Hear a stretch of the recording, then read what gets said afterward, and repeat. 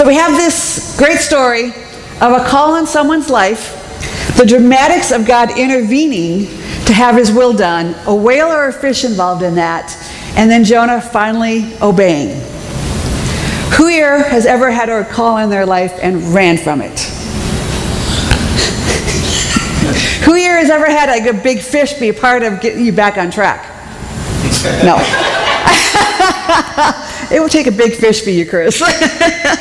You're calling me a big fish. Oh. Oh, okay.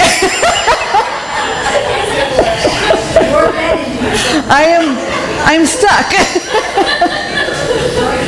So I was going to say next, whoever has had something crazy happen to you to get you back on track, that you knew that was without sure God was steering you back in this direction.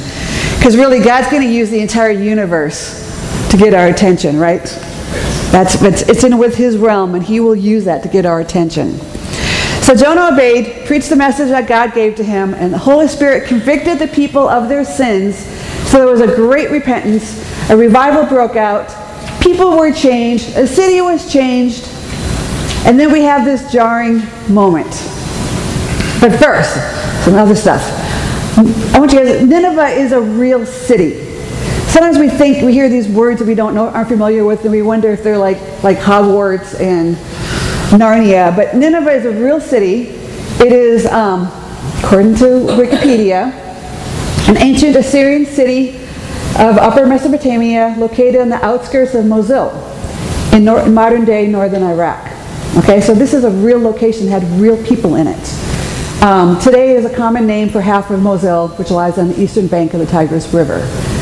Okay, second, before I get into the juxtaposition moment, I have always been a student of revival. It's a curiosity of mine. It's a heartbeat of mine. Back when I got the call from God to go into the ministry full time, I got a very specific call in my life in a vision, if you want to know. And part of that vision was to go to one specific university. And I didn't, and the school I knew, and I didn't like the school, but it was very specific for God telling me to go to this one. I did, graduated. I have no memories of the school other than some bad stuff. Other than I had two professors that really, really, really took an interest in me. And one of them was named Rick Olson. And he began the second semester I was there, and he began this whole new youth ministry program, which back in 1983 was rather new. And when Rick came, he started this 7 a.m. prayer meeting in our chapel for the youth revival of the 1990s. And this prayer meeting began January 1st, 1984. And I have a love of 7:30 a.m. classes. So for me to get up at 7 a.m. to go to this prayer meeting was in my wheelhouse. And so for my years in college, I would spend them at 7 a.m. with Rick and other students. There wasn't just the two of us. There was many others praying for this coming youth revival of the 1990s. And I was all in. This was coming. So January 1990 comes. I'm living out here now. I actually positioned my life to get ready for this youth revival. And it never happened. In fact, just from a youth ministry perspective, I would say the decade of the 90s, the youth ministry was one of our worst.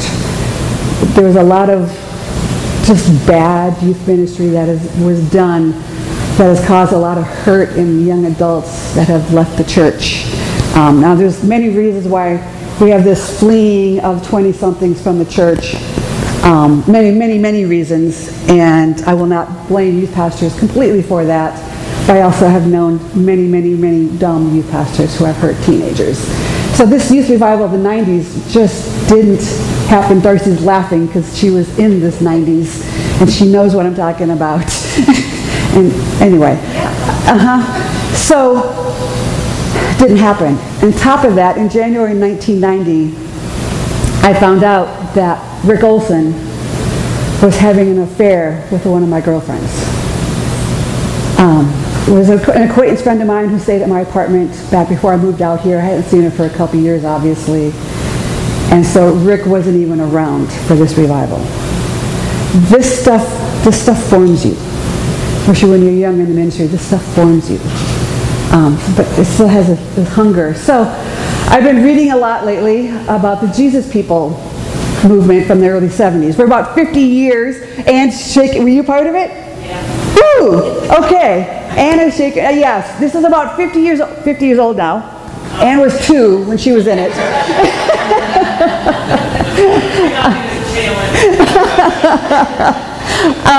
So we're getting the historical perspective of it, where there's enough space and time to learn from it. And I've been reading books and interviews and podcasts. It's just been fascinating to me. And it's also a little fascinating to me because if my dad was younger, he would have been all a part of it. He was, in the 1950s, my dad hitchhiked across the country, drove Volkswagens, experimented, found Jesus, and in 1968, the great summer of 1968, we were actually living in California, outside of San Francisco.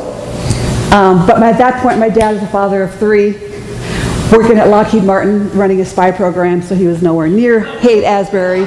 But I think he would have wanted, because in the early 70s, I remember this so strongly, I was like 7 or 8, my mom and dad would hold Friday night Bible studies at a Catholic church where the charismatic renewal was breaking out, and they were discipling the hippies.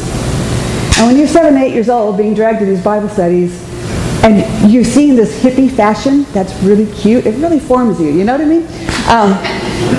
And so I spent a lot of my Friday nights with these hippies with my parents because that's who they chose to disciple. So I think my dad would have loved it, would have totally been into it, minus his age. So, okay, I've got a whole page of notes here. So here's a historical nutshell of what happened in 1967-68. A married couple high in LSD had an experience with God on an ocean beach in California. For real. This is it.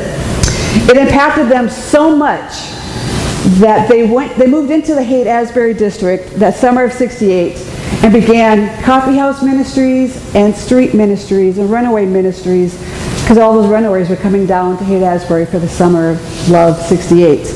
And they just began this work while they were still taking drugs. Because revival is messy.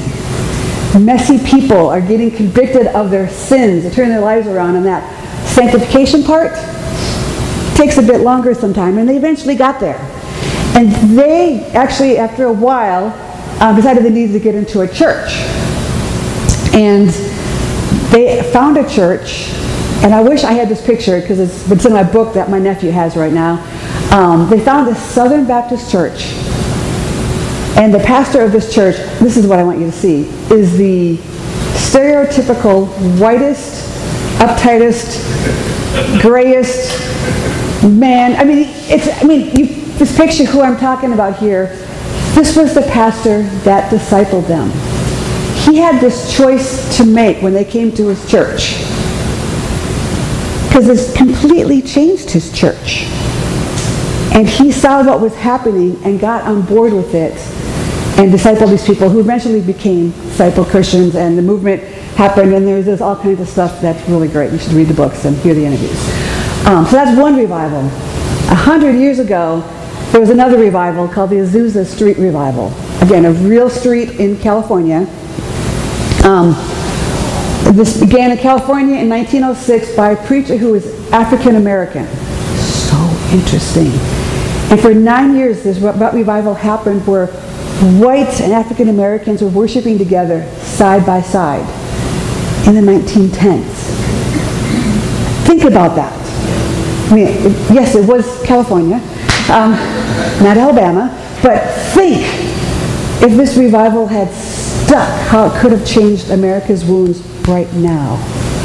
But when that revival ended, 2 denominations were created.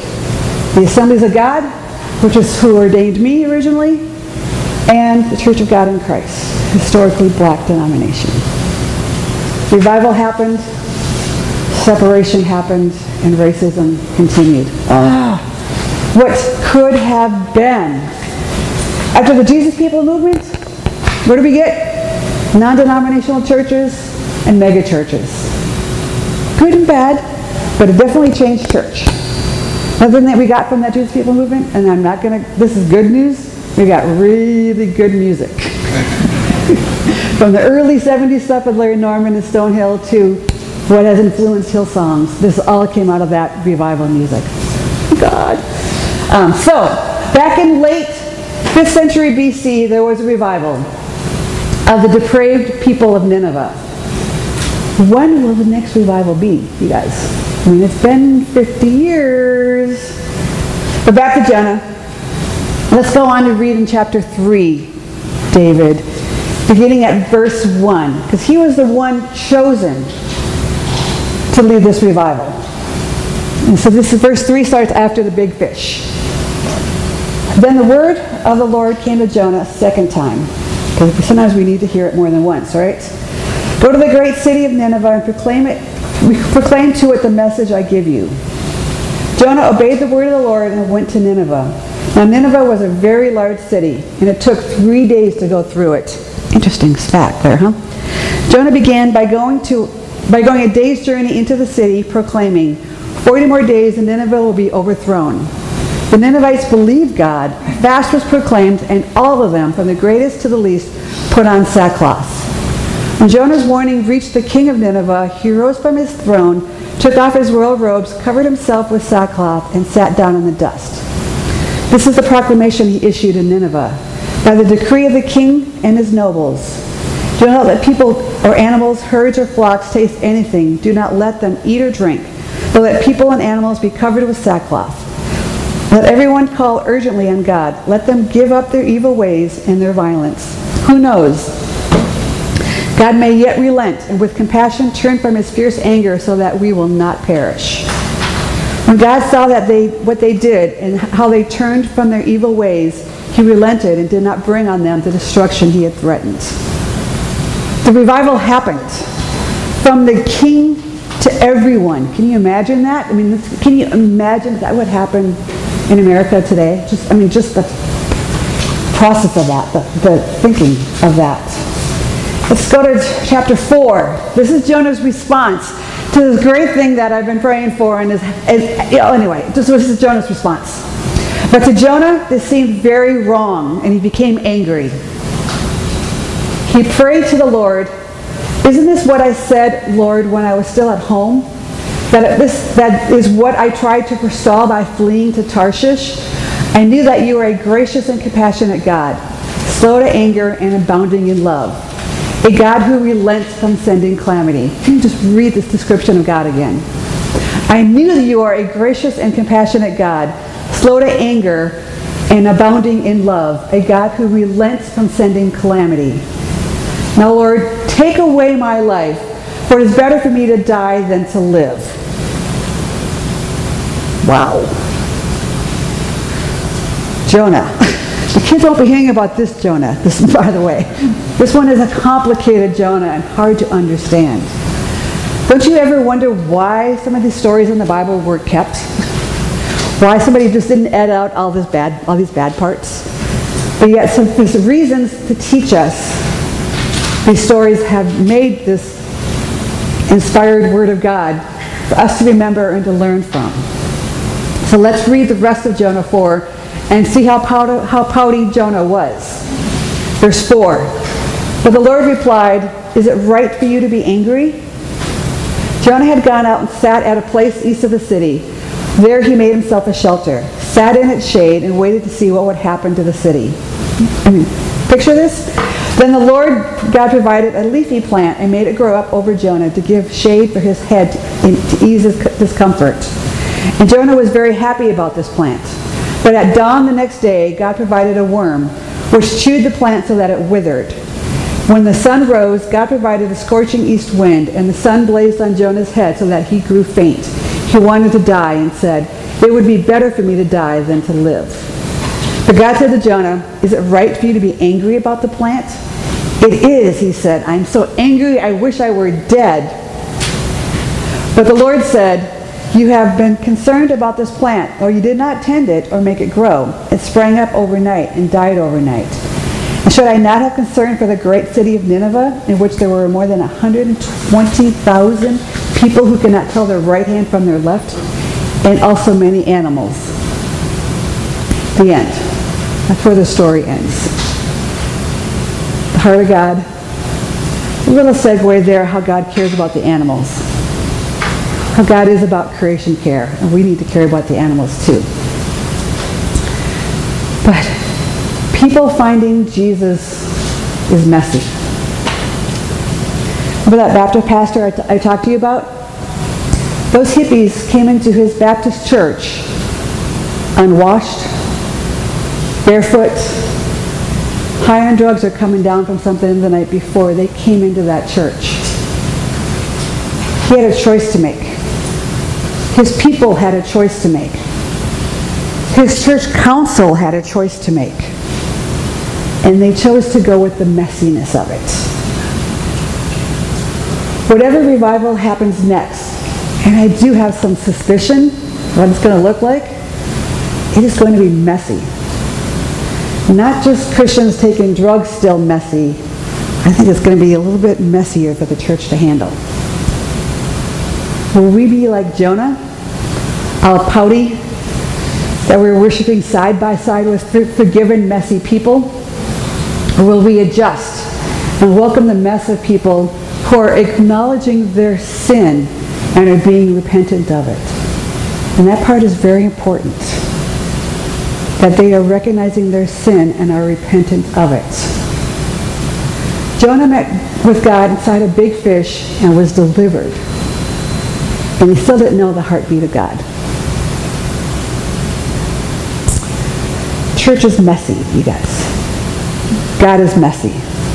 The more you get into this faith, the more you get involved with the church family, you start seeing this messiness and this brokenness of it. But see, God loves those sinners so much, he uses things in the universe to bring them to him, including you, because you're in this universe. God loves those horrible sinners like the Ninevites and everybody else you can think. And he will use what he can to get them.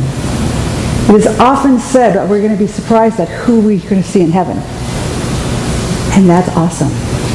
And I want to give you guys this one verse too. Romans 9:16. So it is God who decides to show mercy. We can neither choose it nor work for it. It is God who decides. We just need to begin. What matters, people, is that we are speaking God's message, not blurring it to fit the culture. 1 Corinthians 1:17. This is an often preached verse for us preachers here. For Christ didn't send me to baptize, but to preach the good news, and not with clever speech, for fear that the cross of Christ would lose its power. Because that's where the power is that draws. That's what Jonah's message was. Of course, it was pre-cross, but this is where the power is from, that changes people's lives. So who are you going to be? Jonah the message giver who gets to see revival? Or who gets to see changed lives? Or Jonah the pouter who misses the beauty of it, who is mad at those who were once lost and are now saved, and who has no mercy? I wish the answer was like one or the other, but I know the truth is probably more in the middle, is that you have this desire to see revival happen and this desire to see it happen, but life decisions get in the way. You definitely are not a pouter without mercy, but you also are missing opportunities because you're busy or angry or disappointed or something, and you're just missing some opportunities to watch for these places where Jesus may be calling you to. So, I'm going to leave at that point, and we're going to divide up into our summer extension classes. So, for those who want to get into a small group and talk about this stuff with some questions, meet right here. Those of you who want to do a group project on this topic, meet back there.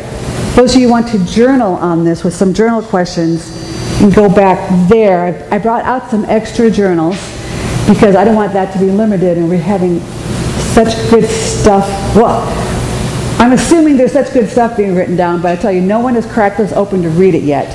As a staff, we're like waiting for that what if moment. When do we get to read what everybody's writing in there? I don't know when that will be. It's going to be a holy moment. And we haven't even looked at the group projects yet. We've just been putting them away because that's something that's going to be good at the end of the summer here, you know? But we haven't. So anyway, the journals are there, and then those who want to respond to this by prayer are going to gather right here. So you may go find your spots. Here's the questions. Here's the prayer.